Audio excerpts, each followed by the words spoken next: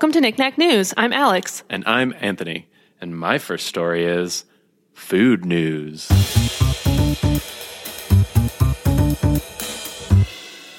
This is from CNN. Someone ate a $120,000 banana that an artist had taped to a wall. Did you see this? Yeah, I did. I know it's been going around. I did see it. I found this story like a few days ago, so I know it's been making the rounds. But yeah, this just...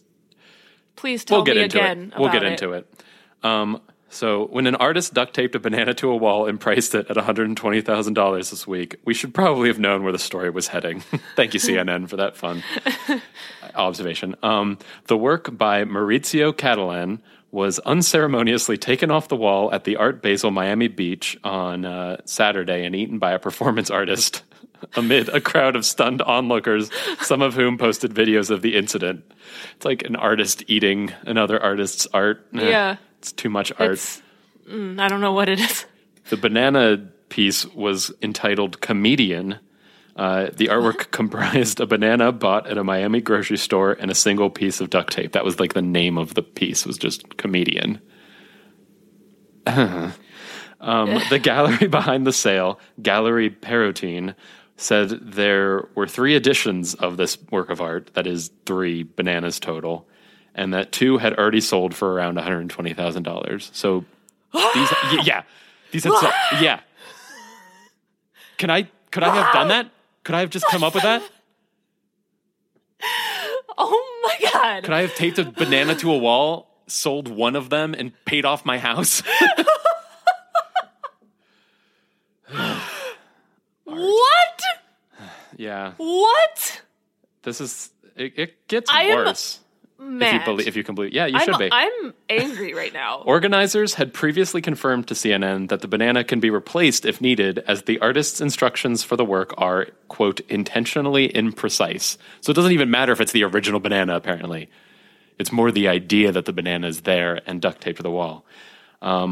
In a statement on Sunday, the gallery announced that the installation had been removed altogether amid public safety concerns. I don't know. I guess I don't know if somebody eats a bad banana. I don't know. Okay, that's just another level of ridiculousness just added onto this, but okay. Here they are trying to explain why this is art. The gallery says bananas are a symbol of global trade, a double entendre, as well as a classic device for humor. Adding that the artist turns mundane objects into, quote, vehicles of both delight and critique.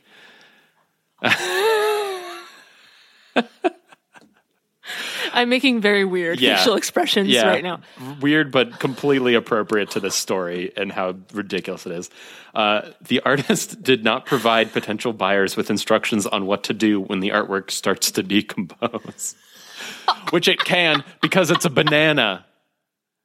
According to a press statement from the gallery, the artist first came up with the idea a year ago. Apparently it took him a year to execute on this. Back then... What? Just wait. Back then, Catalan was thinking of a sculpture that was shaped like a banana, according to the gallery. Every time he traveled, he brought a banana with him and hung it in his hotel room to find inspiration. He made several models, first in resin, then in bronze, and in painted bronze, before finally coming back to the initial idea of a real banana. What? He spent a year going around with a real banana going, I'm going to make art that looks like a banana, and then decided, you know what, I'm just going to do a banana. Yeah, he spent a year, this is what happened, he spent a year being like, I'm going to do art that looks like a banana, and he failed, and then was like, I'll just tape just a banana to a wall, why that's not? the key detail that the gallery left out, that he did not succeed in coming up with a good piece of art that was a banana.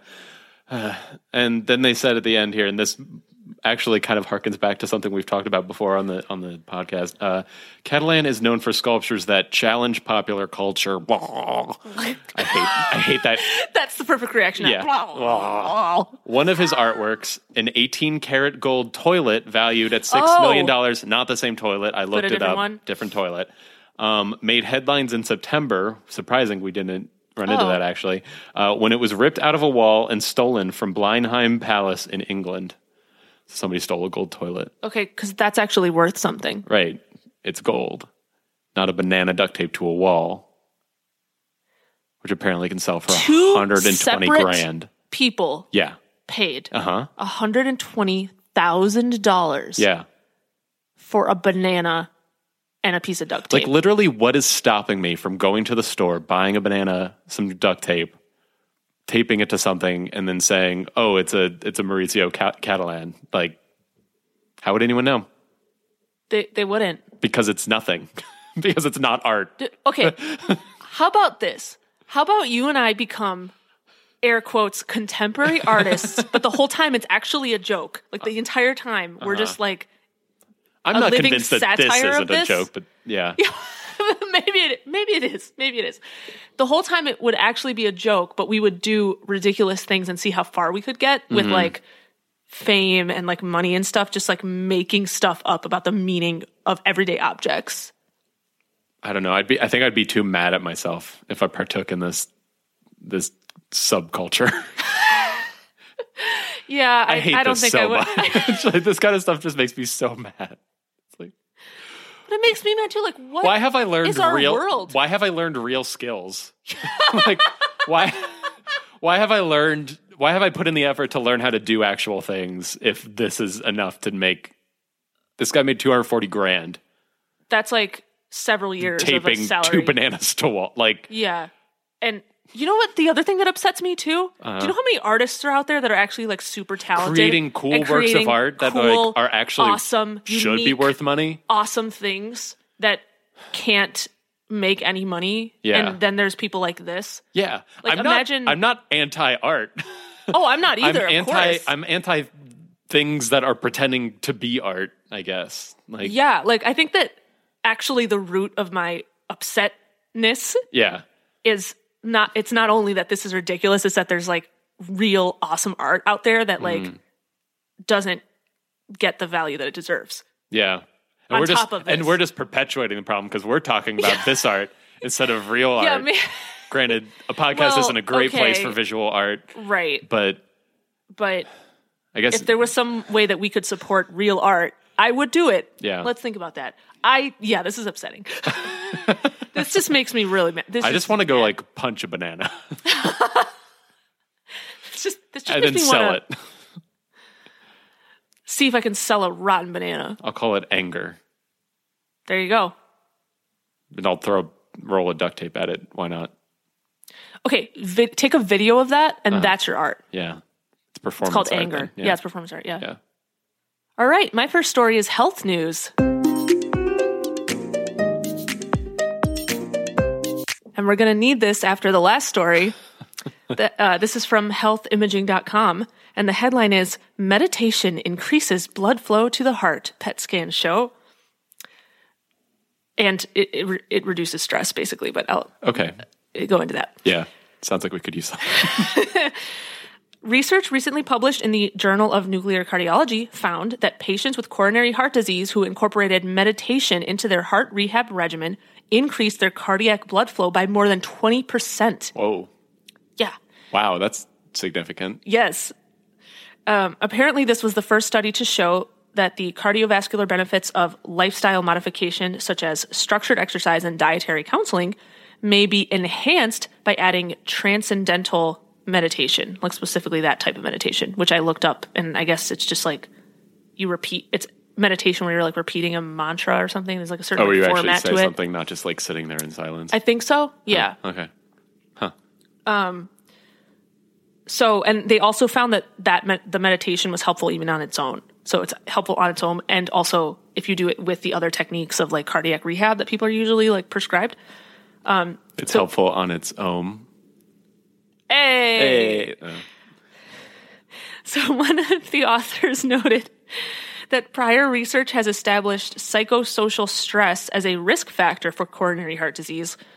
However, stress reduction techniques aren't typically included in cardiac rehabilitation. Like it's usually those other things I mentioned, like diet and like certain types of diet and exercise is what people are told to do. Mm-hmm. So in this study, 37 patients completed the whole study, and those who practiced the transcendental meditation and the cardiac rehabilitation stuff increased their myocardial blood flow by 20.7%. So that was like the highest success group. And then the next one was people that only did the meditation. Their blood flow increased by 12.8%. Still something. And then if you only did the other like cardiac rehab stuff by itself, they found that only increased it 5.8%.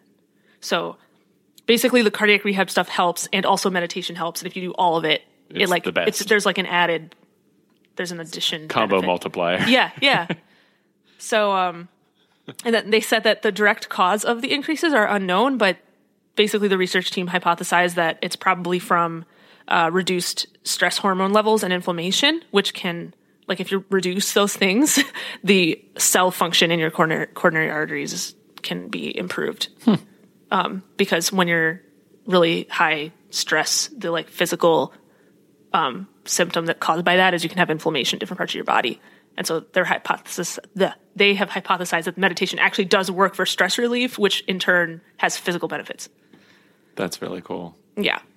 I'm surprised we don't have more research on this kind of thing. Yeah, you would think that. At this point. But like, it's not like meditation's new by any stretch of the imagination. Like, no, but maybe they've never like looked at this specific like quantitative measure of cardiac blood flow. Because in this study, they were looking at like cardiac PET imaging and like actually quantitatively measuring the flow values. That's I think. true. Yeah, I guess a lot of the like perceived benefits of meditation aren't something you can like strictly quantify like you can. Yeah. With this measurement. I haven't looked, but I would think that probably a lot of studies that have been done on that are just like they probably just ask the participants like how do you feel? Like how dismissive we are of how people feel. Oh, which how is, do you? You feel good. Fine, whatever. I guess this was like a quantitative measure, which was super cool. Have you ever tried meditation? Not really. Yeah. No. Have you? No. I tried doing what is it, like Headspace or something? It's one of the apps. I've seen that before, or I've seen it advertised. Where you do like 10 minutes of like a meditation exercise before like going to sleep. I tried that for like a week. I didn't really stick with it. I didn't really notice that I was able to fall asleep easier or anything. Oh, okay. So I don't know, but maybe I'm doing meditation wrong. I don't know. I have the repeating a mantra thing is interesting because I usually find if I do try to just sit there and not think of anything, I have a really hard time just like. Yeah. You're not supposed to like try not to think of anything, but you're like, if something comes into your head, you're supposed to kind of just like let it go and not like dwell on it. And I'm really bad at that. I think I'm also bad at that. So maybe a mantra helps like focus you on something. That's a really interesting I've never tried doing something where I'm like chanting. Neither have I, but that's kind of what they're saying. I think it actually helps it be more effective if you do that. Probably for that reason, because otherwise, if you're just trying to like, okay, clear your mind, it's like, no, there's a million things. There's a million things I should be doing right now. Right. So if you are focused on something specific, it can probably help that process. Maybe I need to give it another try. Maybe I will too. No, we all have. We'll just like both take turns doing that, like while the other person's talking, and just be really. We'll get in our meditation while we're recording. Yeah. I don't have time any other time. I don't have time any other time of the day. I'm too busy. I'm too stressed. I need to do it now.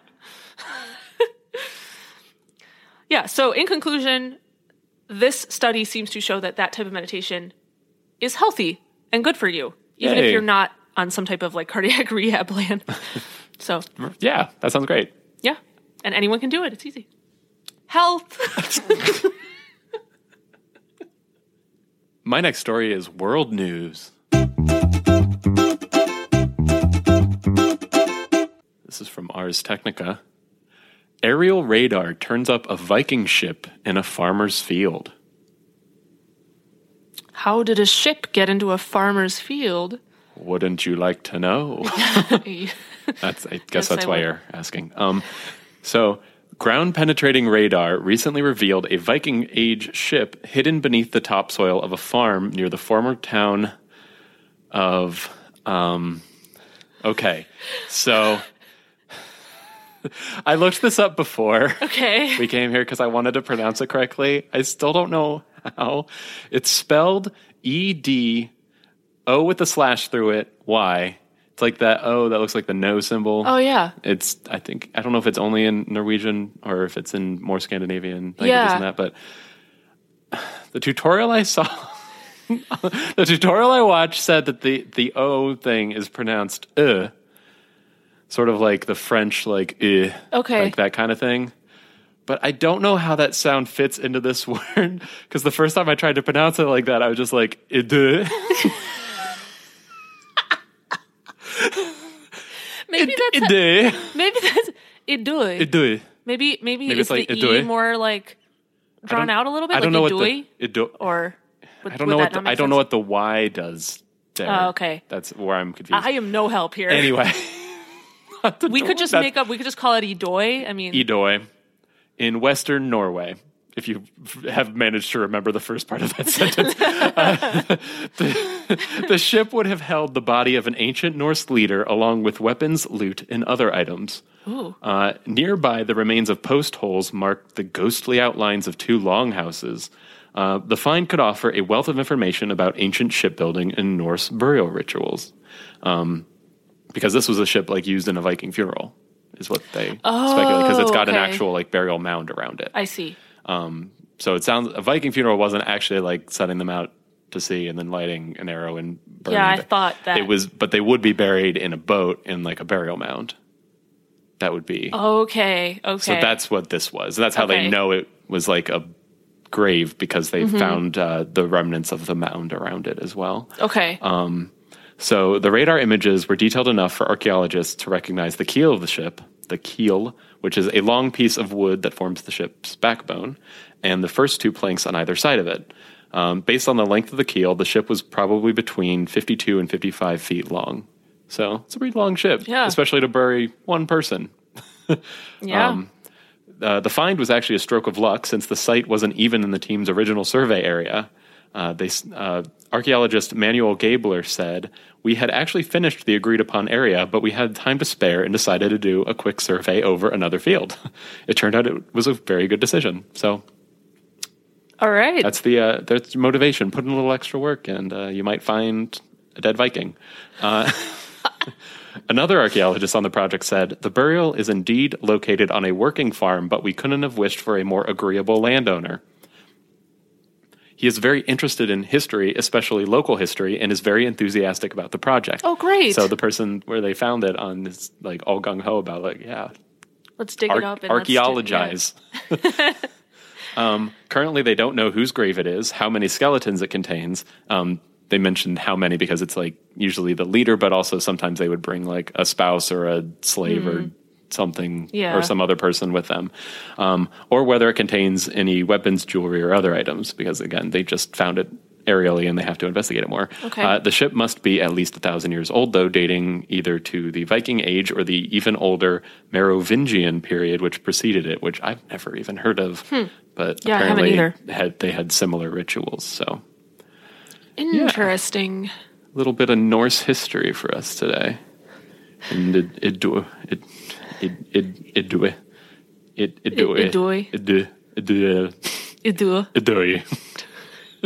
I don't know. I have no idea. Sorry if we have any Norwegian listeners. I know I just horribly butchered that town name, but I did try. I did try to learn. You tried. It's a thought that counts. Okay, my next story is science news.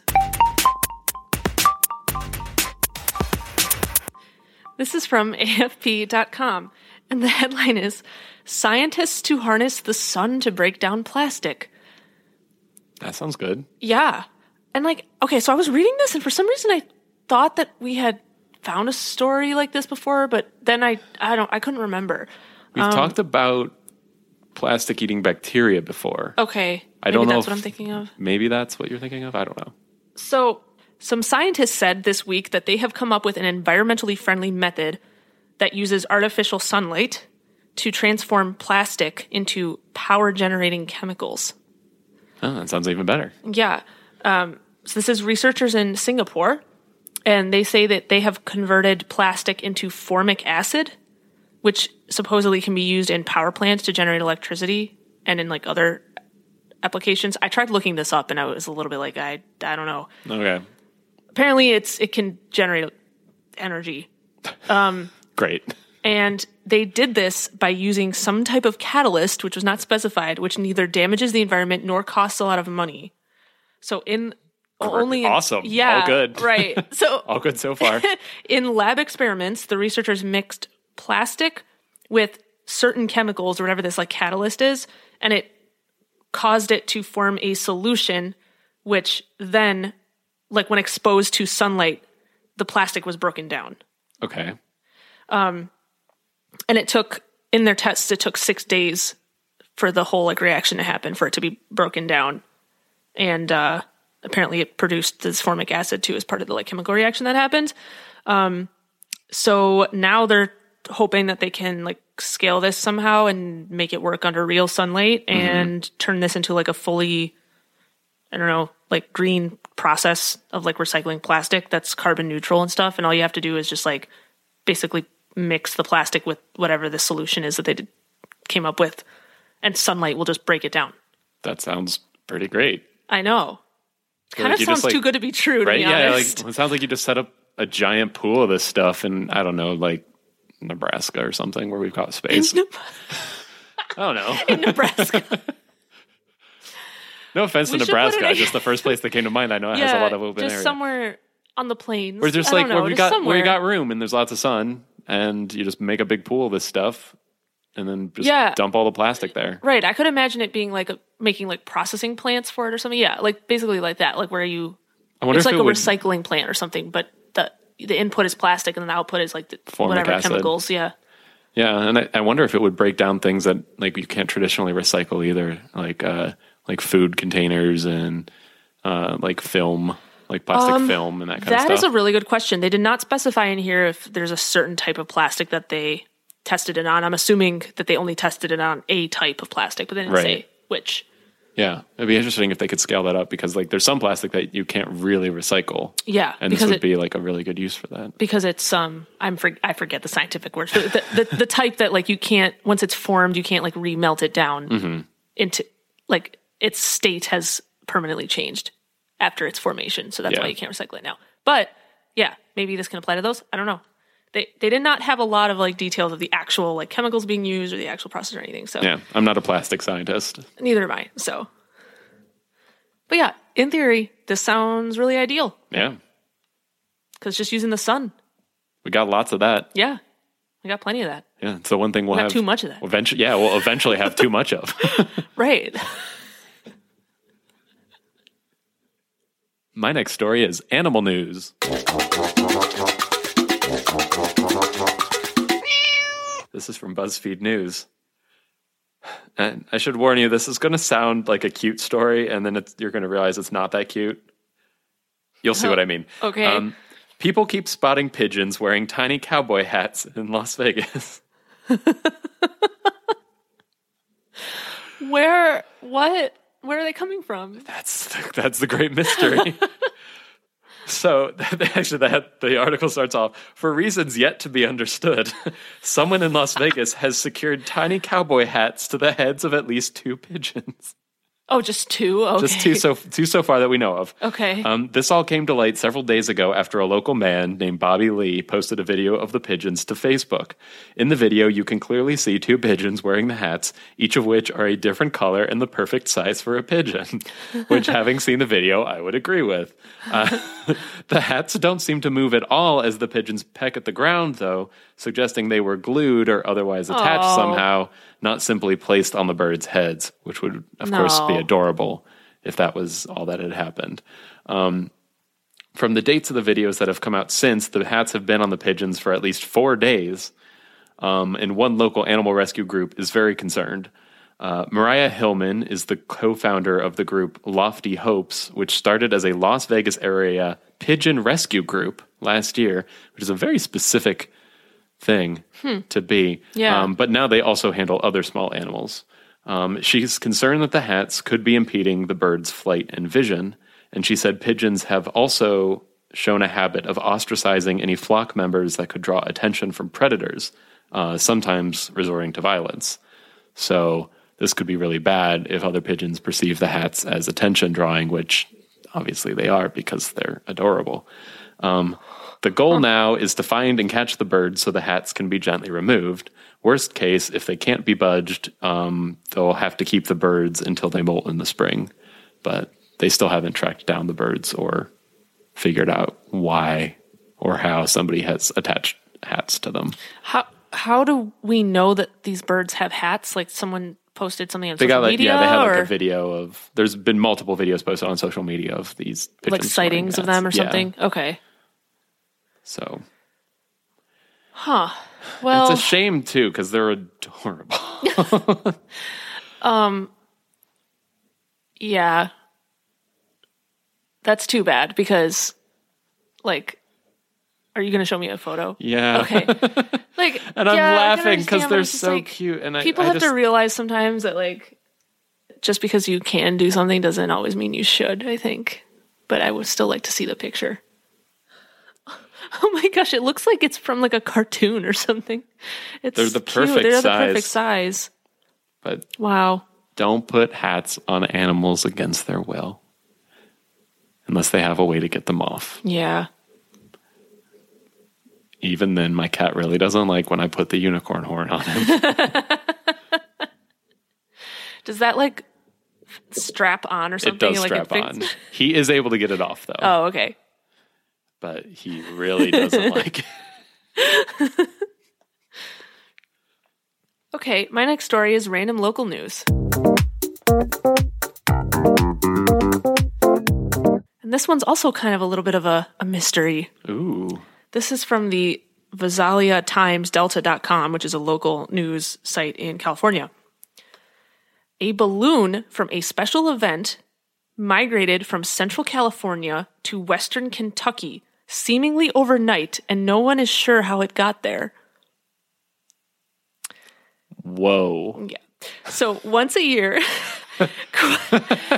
Kiwanis members from Visalia, California, blow up about 2,000 helium balloons for their Candy Cane Lane parade, and they hand them out for free to children along the parade route. So it's like a yearly event that they have.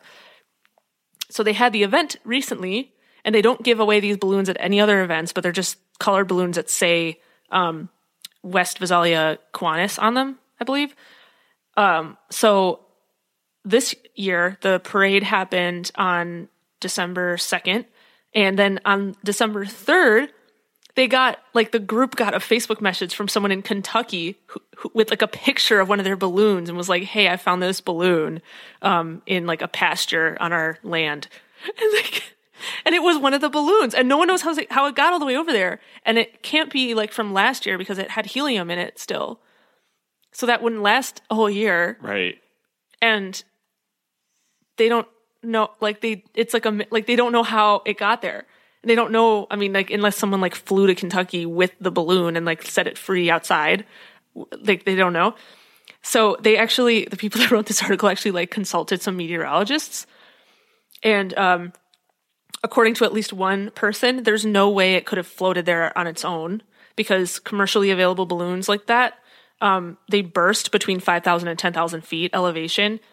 And in order to have gone that direction east, it would have had to go over mountainous areas that are over that limit. Oh. So.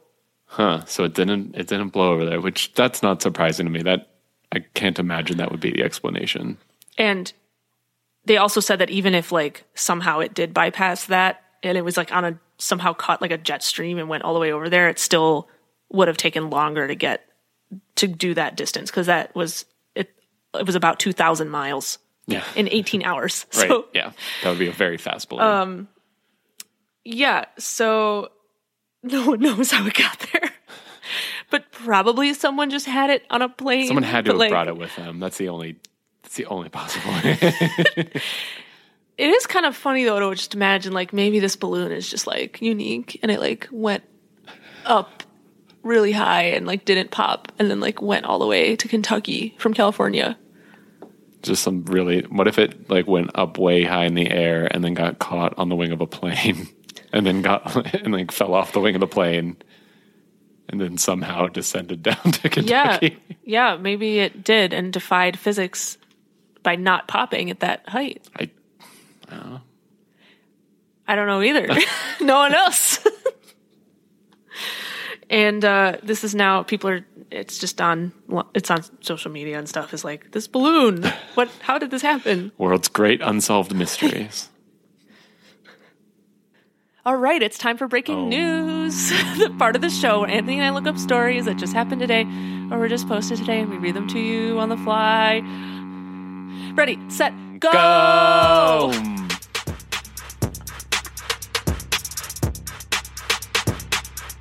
Okay, I found this on Fox News. Keanu Reeves' John Wick 4 and Matrix 4 to be released same day. Internet dubs it Keanu Reeves Day. What? Wait, I didn't even know they were doing a Matrix 4. Oh, yeah. Did we talk about that? I think we talked about it. I forgot. Yeah. Nope, it's happening. Oh. It's happening, well, actually, quite a while from now. But so this year was a big one for Keanu Reeves, and it's beginning to look like 2021 will be too. Or at least one weekend will be, according to this article. The Warner Brothers has announced that the Matrix 4, which I don't think has an actual title yet, starring him, will be released on May 21st, 2021. Okay. So still quite a ways out. But John Wick Chapter 4 from Lionsgate, which also stars him, will be debuting on the same exact day. The release date for John Wick Chapter 4 was announced in August, after the third chapter was able to knock Avengers Endgame out of the #1 spot at the box office. Wow. Fans are already preparing for a double feature and have proposed calling May 21st, 2021 Keanu Reeves Day. I would do that. I would watch both of those in one day. Yeah. That sounds like a great day. Yeah. Granted, I'll need to watch the other two Matrices first. I know, but I feel like I should. Yeah, maybe. One person even proposed calling the day Keanu Reeves takes all my money at the movies day, which is pretty accurate. Mm-hmm. In 2019, this year, Reeves appeared in John Wick Chapter 3, Parabellum, which I know we both saw. Always Be My Maybe, which I think was like a Netflix saw movie. that. Was it good? It was a movie. Yeah, it was a Netflix original movie, and overall, it was fine. I mean, it's a rom-com, but Keanu Reeves' part in it is hilarious. Like, it is so funny. Because he just plays himself, right? Yeah, but he also is Keanu Reeves. Yes, he plays himself, but he also is like playing himself as like a really like douchey character, and it's just really funny. I would almost recommend just watching just that part of the movie because he's only in a short part of it. Like, he's not. Oh, perfect. Yeah, I'll just watch that clip. He also was a voice in Toy Story 4. Which I actually didn't see. Oh, yeah, I haven't seen that either. But apparently he was in it. And he was also in Between Two Ferns, the movie, which... I don't even know about it. Don't make me start talking about what is art. Okay, I found something on foxbusiness.com. Oh, okay. And this is about ice cream, which I love. I do love ice cream. Nestle has sold all of its U.S. ice cream company ownership. Oh. Yeah. I thought, we're out of ice cream. We sold it all. Out. They're sold out of ice cream. What are we going to do? No, they sold Haagen-Dazs, Edy's, and the Drumsticks, which was all owned by Nestle, which I didn't realize that. Yeah, so Haagen-Dazs was owned by Nestle. Drumsticks I knew, but yeah, all three of them, they sold to someone that is not named in this article for $4 billion. So now someone has all of that ice cream. They own it. They could just stop selling it and just eat all of it if they wanted to. Yum. $4 billion. $4 billion worth of ice cream. If you had $4 billion to just spend on whatever you wanted, would you buy? No. Yeah, I wouldn't either.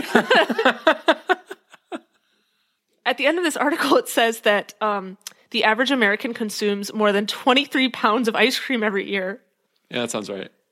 And, quote, regular ice cream complete with sugar and fat remains the most popular form of frozen desserts generally. As opposed to what? I guess like sugar-free or something? Ew. Yeah. Oh, yeah, like a popsicle. Yeah. Like, what else is a frozen dessert? A popsicle. Gross. Or like maybe some like ice in a cup. Like, you know who eats popsicles? Children. Because they are given popsicles. Because it's like, ooh, colors, but like they don't taste great, compared to ice cream. Like, yeah. Come on. I love ice cream. All right, that's our show. Thanks for listening, everybody. We post episodes every Friday. And as always, the links to this week's stories will be in the episode description. You can subscribe to Knick-Knack News on Apple Podcasts, Google Podcasts, Spotify, or wherever else you like to listen to podcasts. And you can follow us on Facebook at facebook.com/Knick-Knack News and on Twitter at Knick-Knack News. All right, we'll see you next week. Bye.